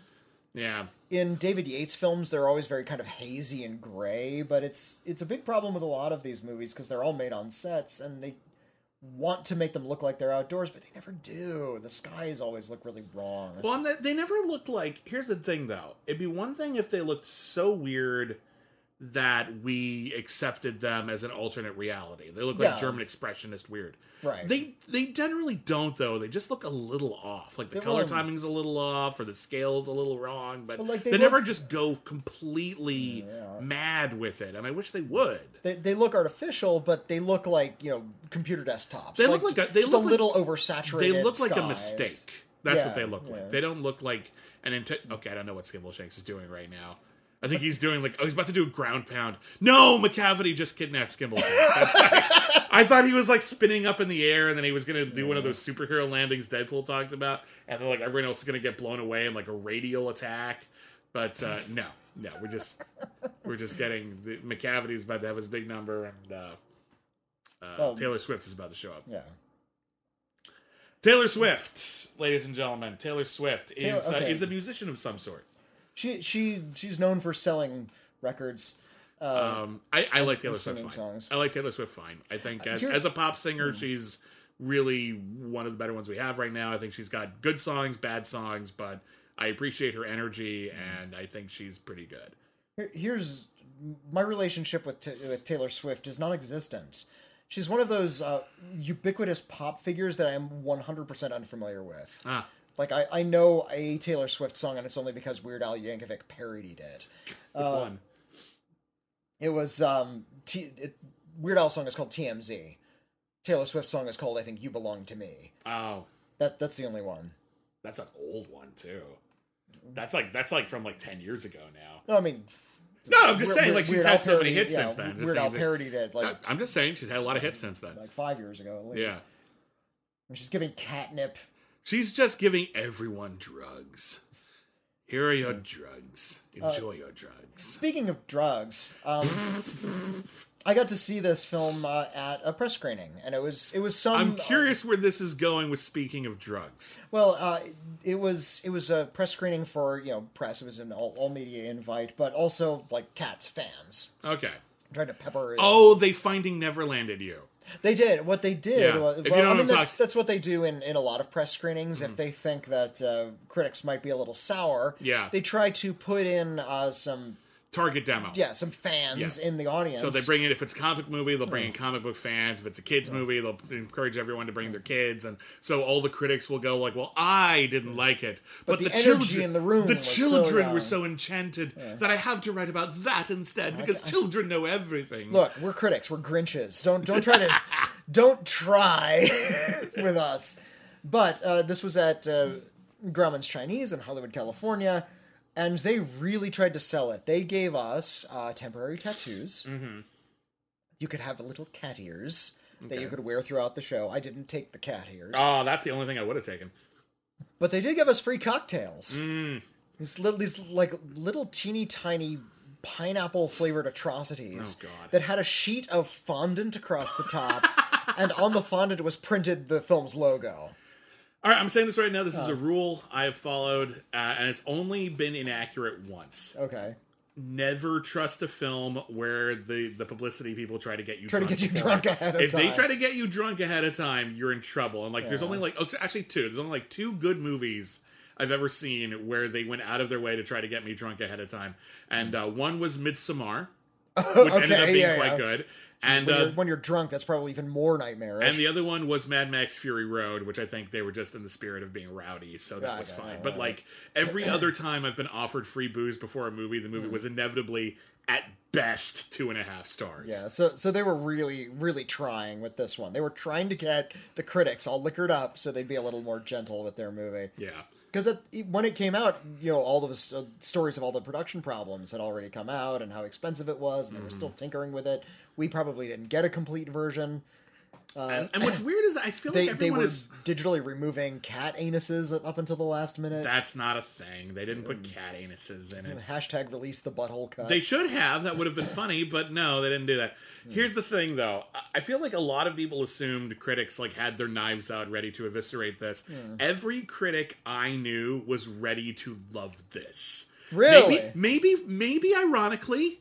But everyone was like, I hope this is the weirdest, coolest thing we ever see. And some people actually thought it was. This movie is so wrong-headed. Just everything about it is there's clearly talent involved. They got a good cast. They got it's a popular play for a reason. So a lot of people liked a lot of the songs. But we want to like everything. We're critics. We see movies for a living. Why would you want to have a bad day at work? You want to have a good day at work every day. You want every movie to be good. And as weird as Cats sounded and looked, and boy, does Idris Elba look weird in his fur. Yeah. His fur in particular, because they don't add any texture to it. It's just brown. He doesn't have stripes or spots or anything. He just looks weirdly nude. He's naked. It's a weird choice. But anyway, so I think a lot of people I know were really excited about this, and some people did end up appreciating just how wrong the movie is, just how weird and inconsistent, misguided an idea. And you almost have to respect it because so many things have to go wrong to end up with the movie Cats. Yeah, so many things, so many thousands of people had to agree to make bad decisions. For this movie to turn out exactly as bad as it is. I remember reading a review of the film Death to Smoochie when that film came out, and they pointed out, it might have been Ebert, the critic pointed out that it was one of those films that could only be made by a lot of really talented people making really bad decisions.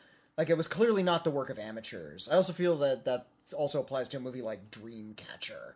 You needed a team of really talented people who had really big ambitions to get something that bad. Yeah, that's it. Couldn't have been made by amateurs or people who didn't have talent. Mediocrity can be achieved by committee. Yeah. Truly, completely weird badness, you typically have to try. Yeah. You have to try to do something, and maybe it failed. Sometimes it's a noble failure. Sometimes it was an interesting idea. It didn't work. Bless you, you tried.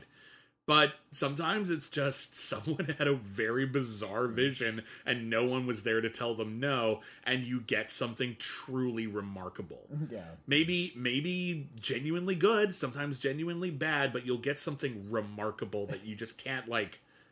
There's no modern movie quite like Cats. There's a lot of bad modern movies out there. None are bad in the exact way of Cats. Yeah. Like, not even like Les Miserables, which is its own bad musical. Like, this is just... People are going to be baffled by this forever. And you know that there's going to come a time in 5-10 years when people are like, Cats is good, actually. And I think there's a difference between I enjoy Cats, actually, and Cats is good, actually. Well, admiring just how they just went for it and went with all of the bad ideas. A lot of people admire that sort of that chutzpah. You get bored with the same milquetoast 3 stars. Everything is just kind of fine, and after a while, you start appreciating truly amazing filmmaking and truly bad filmmaking because, again, at least they tried to do something different. Gets your heart beating fast, even if it's not in a good way. You're engaged at a different level. We're now involved in this weird new plot that was added for the movie that wasn't in the show, where Macavity is spiriting the celebrity cats off to a boat. Mm-hmm. Old Deuteronomy has just been kidnapped, so no one can die tonight unless they get her back. You'll notice that the biggest names are the ones who were taken out of the movie. It's true, actually. But the tension then is that Macavity is kidnapping these people in order for him to win this audition and go to the Heaviside Layer. Mm-hmm. Not a very well thought out plot. Not a well thought out plot because, okay, he's kidnapping, he's kind of sinister, Macavity. But what is at stake here if he goes to the Heaviside Layer? Like, nothing. All the other cats are constantly going to be auditioning. They'll go the next year. Yeah, next year someone else will go. Like, honestly, there's an argument to just get rid of him. He makes no one happy. Everyone hates his ever-loving guts. Like, just get fucking rid of him. No, it's not like I go to the Heaviside Layer and I will come back as a monster and take over the world or whatever it is.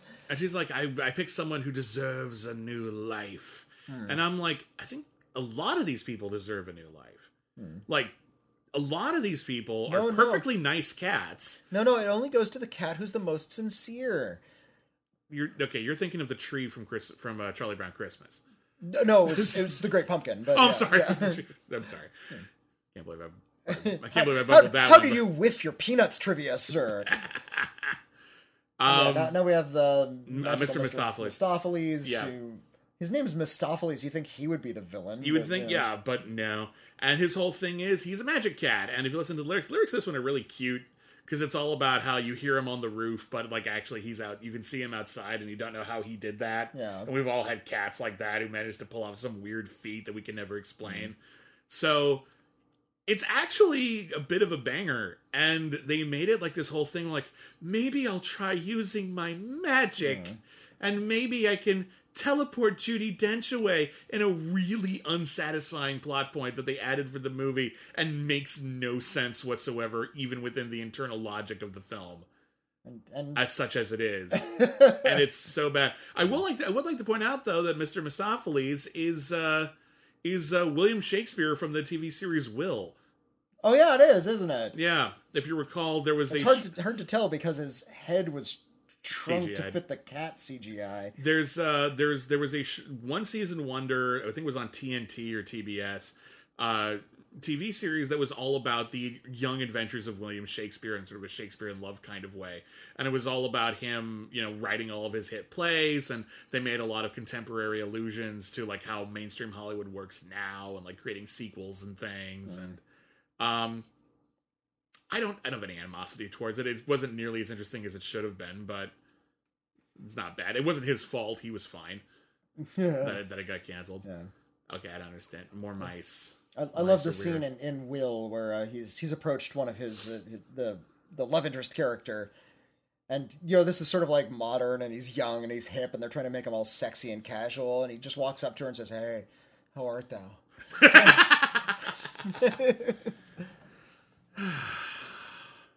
Magical Mr. Mistopheles, is it gonna work? No, what a tragedy. No, maybe by the end of the song. in a really anticlimactic way. We just gotta wait. Just wait till he finishes. It can't be done until he finishes. And again, this is another case of Andrew Lloyd Webber repeating the one phrase over and over again. That's his only gimmick. Sorry, that face he makes just makes me chuckle. It looks so sad to be there.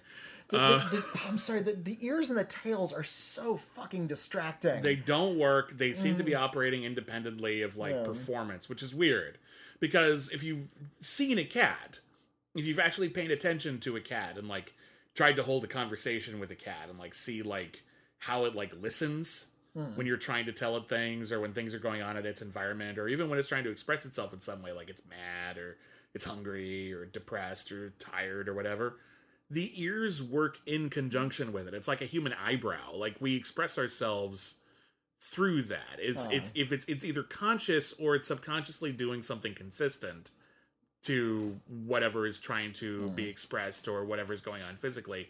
And these ears are either not moving or they're doing weird random shit. Yeah. And the animators are having them twitch sort of randomly throughout the frame, and there's always a little bit of movement, and it actually is a bit of a strain on the eyes. And it doesn't help that, I'm sorry, this lighting is ugly.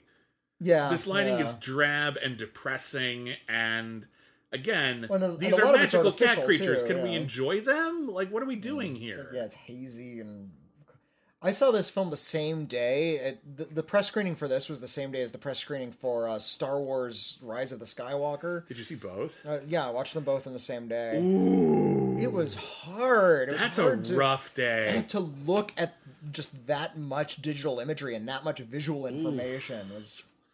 That is a rough, and those are both bad, and those are both very badly made films. Yeah, you're just awkwardly structured. I'll say this: the Star Wars film, it's a big, slick production, but the script was so bad. So they were bad in different ways, but yeah, it was too much to look at, and that's one of the reasons this film is just one of the things that makes it so ugly. Is there's just too much visual information on screen.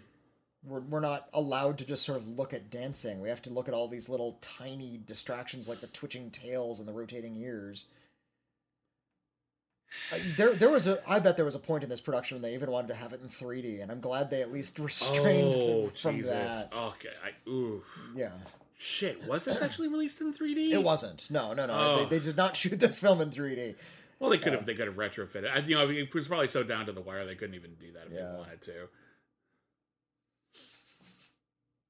Cool, I'm glad she gets to end up with this guy. I guess they had such Magical a relationship. Mr. Mistopheles, and now there's a love interest, I suppose. They're so happy or something. Who's this gray cat? The one I don't know, he's the narrator, cool guy. The narrator cat? It's, hold on, I forget his name. Hang on. It's, I think it's Munkustrap. Munkustrap, that's right. Yeah. And I'm not going to make fun of the names. Those are all from T.S. Eliot. Munkustrap and Rumpelteazer and Jenny Annie Dots. They sound like British nonsense poetry, like Lewis Carroll in a way. That's all fine. No, it's all very fanciful and silly, and that's fine. I feel like the myth of cats kind of got in its own way in many ways. We're meant to sort of take it for granted that these characters have these sort of fanciful names, that we're not allowed to appreciate the absurdity of it anymore. I feel the same way about... That was the whole point of every song. Yeah. Every song was like, hey, I got this weird, funny name, and I do all this weird, funny stuff. And by the end of the song, you were supposed to appreciate the character on their own terms. Yeah. But here, half the songs, it doesn't really even matter what they're saying. Again, Rum Tum Tugger's whole song is not about what the lyrics are about at all. And now we get violence. Yeah, we get a war. We have weaponized hairballs all of a sudden. It's just so disgusting. Oh my god. I'm so glad I got to see fucking Ian McKellen drown a cat as a cat. That's great. Now we can say we've seen that. Some things you cannot unsee. The Fiend of the Fell sounds like something out of Lord of the Rings. I wouldn't be surprised if it was. Ian, would you pretend you're in Lord of the Rings and say something cool? But have you read the T.S. Eliot poems, the Old Possum book? Not really. I like one or two. I never actually sat down with the book. I have. I've read some of them to my son. And, Okay. yeah, they're fun. They're delightful. They're all the lyrics, basically. It didn't change a lot of it, you know? But just they're absurd and light, and I feel like this technological atrocity takes away a lot of that, and Andrew Lloyd Webber's music takes away from the poetry. The poetry is light and absurd. It's what they call nonsense poems. Yeah, it's very cute and funny, and I think there's a general appreciation in those poems for cats. They think cats are fun, weird, you know, egocentric thieves and cowards and showmen, and that's all great. I think it's apt. But, you know, as poetry, they also take a light delight in language and fun rhyming schemes. I mean, poetry is its own form, and you think you could set it to music, but I think Andrew Lloyd Webber didn't do that right. He's not letting the rhythm of the poetry dictate the music. He's sort of cramming the poem into his own music. Yeah. And so we're losing that sort of light absurdity. I feel the same way about a lot of film adaptations of Alice in Wonderland. They get involved with sort of like the stories. It's like, no, this is actually sort of this bright, bonkers satire. Yeah. Now, even the animated film that from the Disney animated canon doesn't quite have that quality. It gets close in some scenes, like the Mad Hatter scene, I think, kind of captures it. Yeah. But none of it have that kind of bizarre, almost Gilliam, to cite him again, Terry Gilliam-like quality. Well, I think what you want is at least something Python-esque. I think that's the closest we've got in that terms of tone and that kind of like calculated absurdity. Yeah, and Python was very inspired by Alice in Wonderland and that kind of absurd British literature. And there's a level of absurdity to something like Cats in the original poems. You know, isn't it funny that a cat is dancing? That sort of thing. Yeah.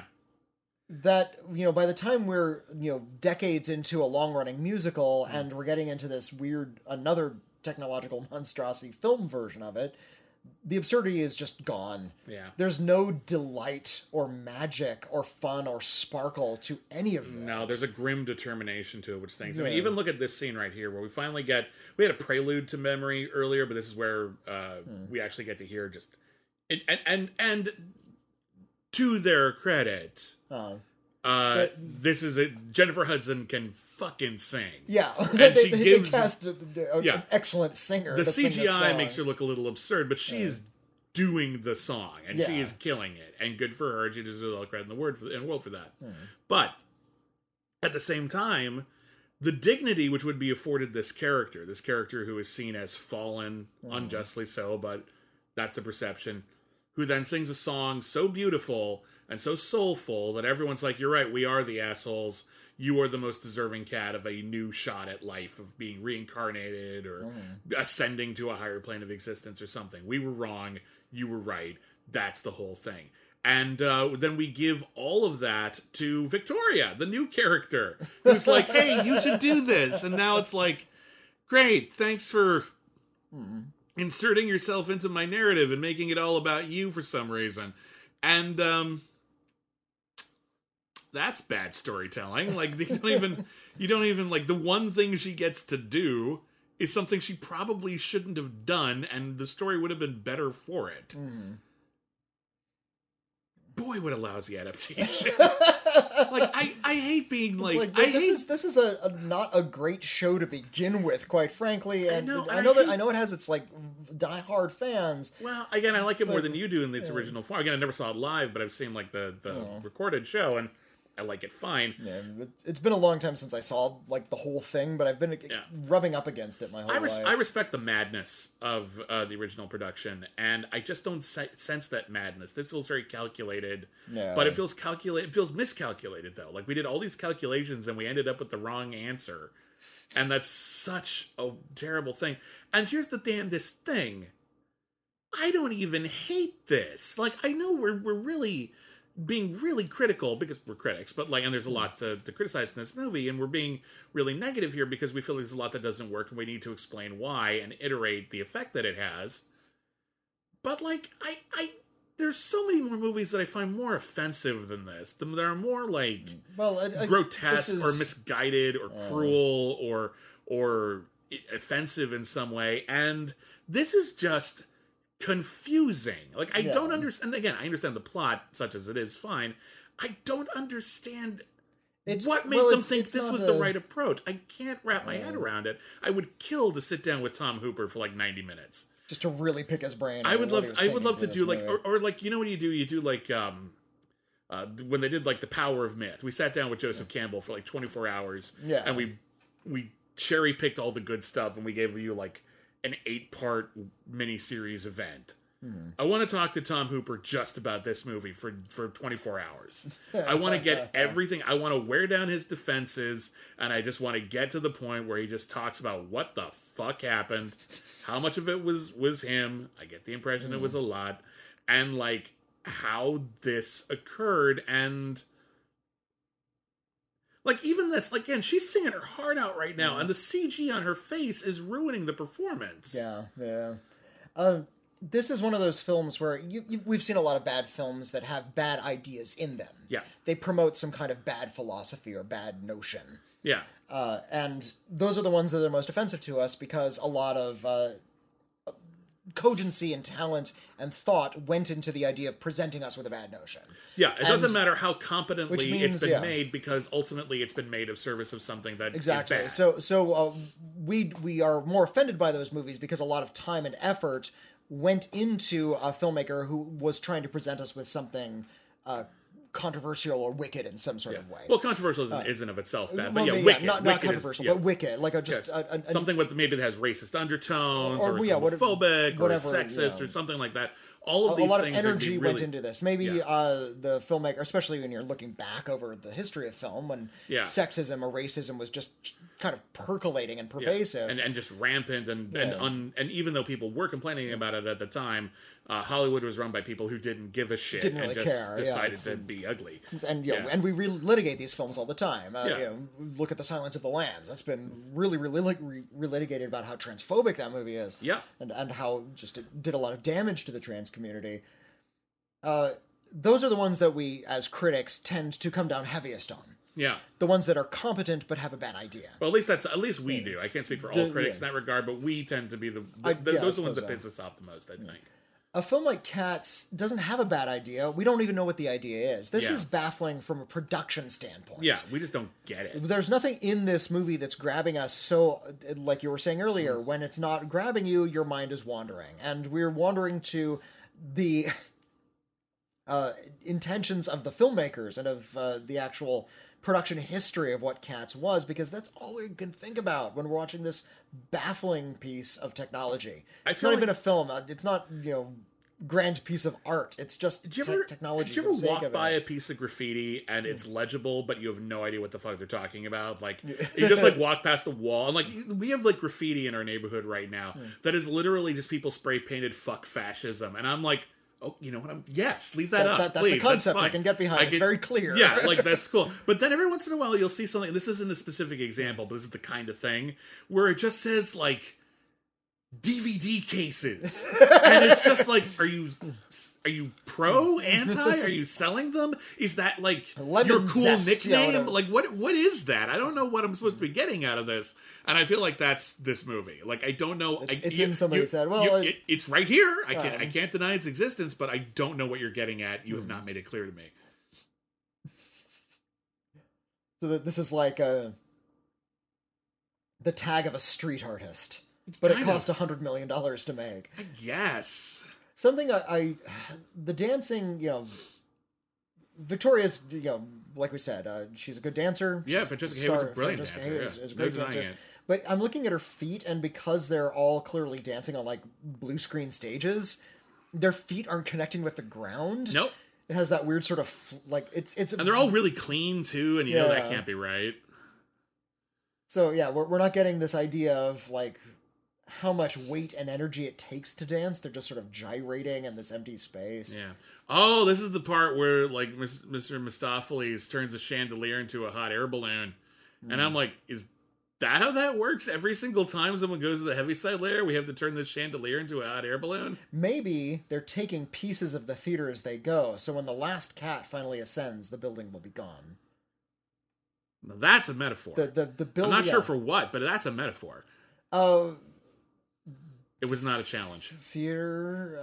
It was not a challenge. You don't have to. You don't have to pick that one apart. Give me a minute. Okay. I can BS my way out of anything. Got me through college. Yeah, me too. I remember writing a sociology paper where we had to analyze like a painting, and I'm like writing furiously through this essay, and while I'm writing, I'm thinking, this is such bullshit. I have no idea what I'm talking about. I hope the teacher doesn't realize. I'm sure they did. I've written like essays on like books that I haven't read, but I was pretty sure I knew what they were about, and I'm like, I ended up getting away with it. I don't know how. I did that in seventh grade. I did that in high school. I'm not proud of that. I would never tell anyone to do that, but I got away with it because I could write okay enough. If you're in school, don't do what we did. Never do that. Don't BS your way through. Actually read the book. Actually read the book, yeah. I did that with S.E. Hinton's The Outsiders. I never actually finished that book. Wow. Like, I read like the first chapter, and I listened to like what some other kids said. I wrote an essay. I got a B. I felt awful. Yeah. Now. Okay, and now we're gonna have. I'm sorry, I had a lot of shit going on in my life. I didn't have time to read it. I'm sorry. I had to fake something. I'm sorry. Look, I'm in the 7th grade. I don't care about anything but Mega Man at this point in my life. We're gonna have the epilogue now, where Judi Dench is going to give us the theme of the movie, and the theme of the movie is that cats aren't dogs. Which, to be fair, is true. Is it? Now let's really analyze that. Well, do we have an expert in the room? Luca, where are you? Hey, Luca. Sweetie, where are you? Where's a cat in the room. Where is he? He's hanging out somewhere. He's He's not going to watch this movie. He's offended. We've been talking too much shit about cats. Yeah. What do cats think of this movie? Is this like really kind of like racist to them? It's kind of hard to say. But yeah, there's this really interminably long where Judi Dench, who it is not known for her singing. I'm not going to call her a bad singer. She's fine. But she kind of sings through this. She Rex Harrison's this thing, yeah. Yeah. I've grown accustomed to her face. Yeah. Just speak poetically and in cadence and you're fine. Yeah. And here she is. She's doing it now. You've learned enough to take the view and that cats are very much like you. And this goes on and on and on. You've seen us both at work and game. This last number is about 18 minutes, so hunker down. I'm distracted. Except Victoria, who will never get one, even though we set it up and made a big deal out of it multiple times. I'm distracted by Monkastrap over there. Who's over on the edge of the screen, who's just like staring at her like he wants to eat her. I remember seeing this in the theater for the very first time and just like it's very, very hard because you're on camera and the angles sometimes aren't favorable to just sit there on screen for a long time and look and listen to another actor. Yeah. And somehow make it look like you are genuinely listening, but not acting like you're listening so much that you're distracting from their performance because the whole scene is about them right now. Mm-hmm. And it is really difficult to do. Never, ever, ever, ever underestimate how hard it is to just be an actor and convincingly listen to somebody. Yeah. It's really hard. And this actor who's playing Monkastrap. His name is Robbie Fairchild. Robbie Fairchild. Unfucking believably hard job he's doing right now. Well, he's doing it theatrically, and he's also a professional dancer, and he's used to acting to the back of the room, so he's playing it big. And that looks weird in film because film acting is different from stage acting. They should have pulled back, or they should have framed him out. Like that's what they should have done. It is not his fault. He's giving or directed him differently, saying, "Hey, look, the audience is actually really close to you now. You don't have to play to the back of the room. Scale it back a little bit. Like that's the director's job. It's all about modulating scale and tone. Still going on. Yeah. And Casey. Oh, by the way, real fast, just so we're clear about what's going on in the movie, they're cats. Okay. They're still cats. They will continue to be cats. They are currently cats. Mm-hmm. We're just still doing this. Judy, can we wrap this up, please? They should have cast Mike Myers in this. No. As the Cat in the Hat. Just have the character come back. Have him do that weird Burt Lahr impersonation or whatever the fuck he was doing in that piece of crap movie. It's not a good film. No, it's quite bad. Has there ever been a good movie besides The Wizard of Oz where a human played an anthropomorphic cat? Like, not in a cartoon. Like, this is like, I know this is like half CGI, but like, has there ever been one of those besides... Well, here's the bizarre thing. Cats are expressive, strange animals. They are. I like cats. I'm a cat person. Same here. I lived with cats as a child. for some reason, they don't make good film. Oh, there's a wedding ring. They characters. left the wedding ring in. Oh, they left it in. They didn't Why fix did it. they put the wedding ring in? Oh, that's funny. I guess the whole Deuteronomy I saw Jennifer Hudson's hands earlier. They didn't do her hand. Why the fuck spend more money? I know, but the wedding ring was a joke. People noticed it. And it was so distracting. You'd think they would have removed that, but no. Because they re-released this in theaters opening weekend. Like, after, 2 days, they put it back in saying, sorry, we finished rendering everything. Here's the real version. And I think it was all fixed up by, that Monday. And I was so glad I went to see it on Friday so I could see the actual bullshit cut. I got to see the earlier version where the special effects were, only 98% complete. Yeah. It was mostly the version we're seeing now. Just every once in a while there'd be a shot where that was clearly very wrong. Even this right now looks like her head's kind of Francesca Hayward's head was kind of floating on her neck there for a minute. It was weird. But this idea that putting cats in movies is really difficult because cats, if you live with a cat, you know how expressive they are. Yeah. But when you're filming a cat, they don't have that same kind of expressiveness. This is why dogs animate so much better. They have little eyebrow ridges and their mouths are a lot like a dog. You can sort of shape it around human words and make it look like it's talking. Can't do that with a cat as well. Doesn't look quite right. Cats usually, if you look over just sort of the great history of cats in film, they tend to play villainous characters, tricky characters, sneaky tricksters. Yeah. They don't film well, generally speaking. They don't even do well as monsters because they're so inexpressive. Yeah. Remember when they decided to reanimate The Lion King and make it all photorealistic, and the biggest problem was that they made them look so much like lions that they didn't have any expression on their faces? Yeah. It's a big problem with cat and feline species. That's just a problem with an attempt at accuracy, though, because when it comes to accuracy, animals, even the more expressive animals, have a limited range of recognizable human emotion because they're not humans. Yeah. They can't, their body language isn't as versatile in many ways. They don't have the same kinds of expressions that we have. So if you're specifically going to try to make them look as accurate as possible, the most you can get is whatever they can actually do, which completely negates the idea of making it animated, which is what you did. The point of animation is that you are not limited to reality, and you can do things like be more expressive or more elastic. And so it kind of defeats the purpose if you're going to be ultra realistic, especially if that's to the detriment of the story, which, just put the two Lion Kings side by side, you'll see just how much better storytelling there was in the original, because they're not limited to, so here's a song, here's a musical number. Okay, what's the cat gonna do? It's gonna walk forward. Because that's all we can do with a cat, because we're trying to be as realistic to the animal as possible. All right, now what are we going to do with this one? Well, we've got mountains of lava erupting from the ground, and we've got hyenas goose-stepping in the foreground because they're all evil and shit. And it's just one of those is telling the story better. One of those is more interesting and dynamic. And here we have this thing where I don't know what the hell they were doing, but it feels like they really wanted it to feel like this Cats was in a real world with real world lighting and actual scale, which they fucked up anyway. And this is how kind of what we started with. Yeah, Tom Hooper's slavish devotion to this his weird version of realism. Yeah.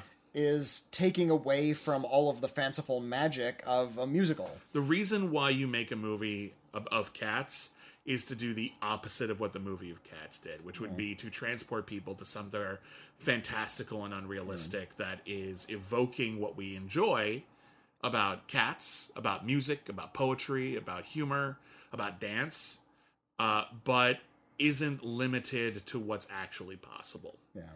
And instead, we got whatever the fuck this was. And that is our commentary track for Cats. Oh my god, I can't believe we actually got through that. I expected when we turned this on, I expected our commentary track to be just that scene in Event Horizon where we see that videotape of hell and it's just nothing but screams and pain. I thought our entire commentary track was going to be like that. Once we turned it on, we've been bleeding out our eyes, scratching our skin off. Yeah.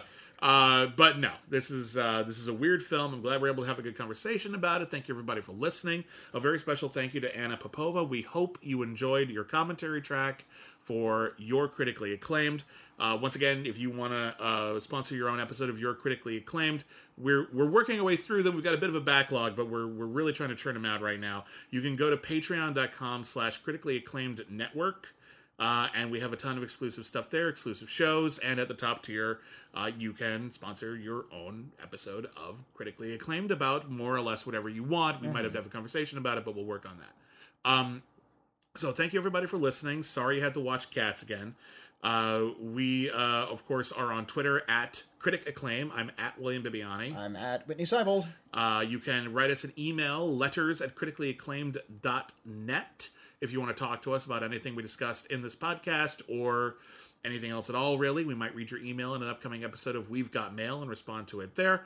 And, of course, once again, patreon.com/critically acclaimed network if you want to get more exclusive stuff. So, again, thank you everybody for listening. And just in case you weren't clear, they're cats.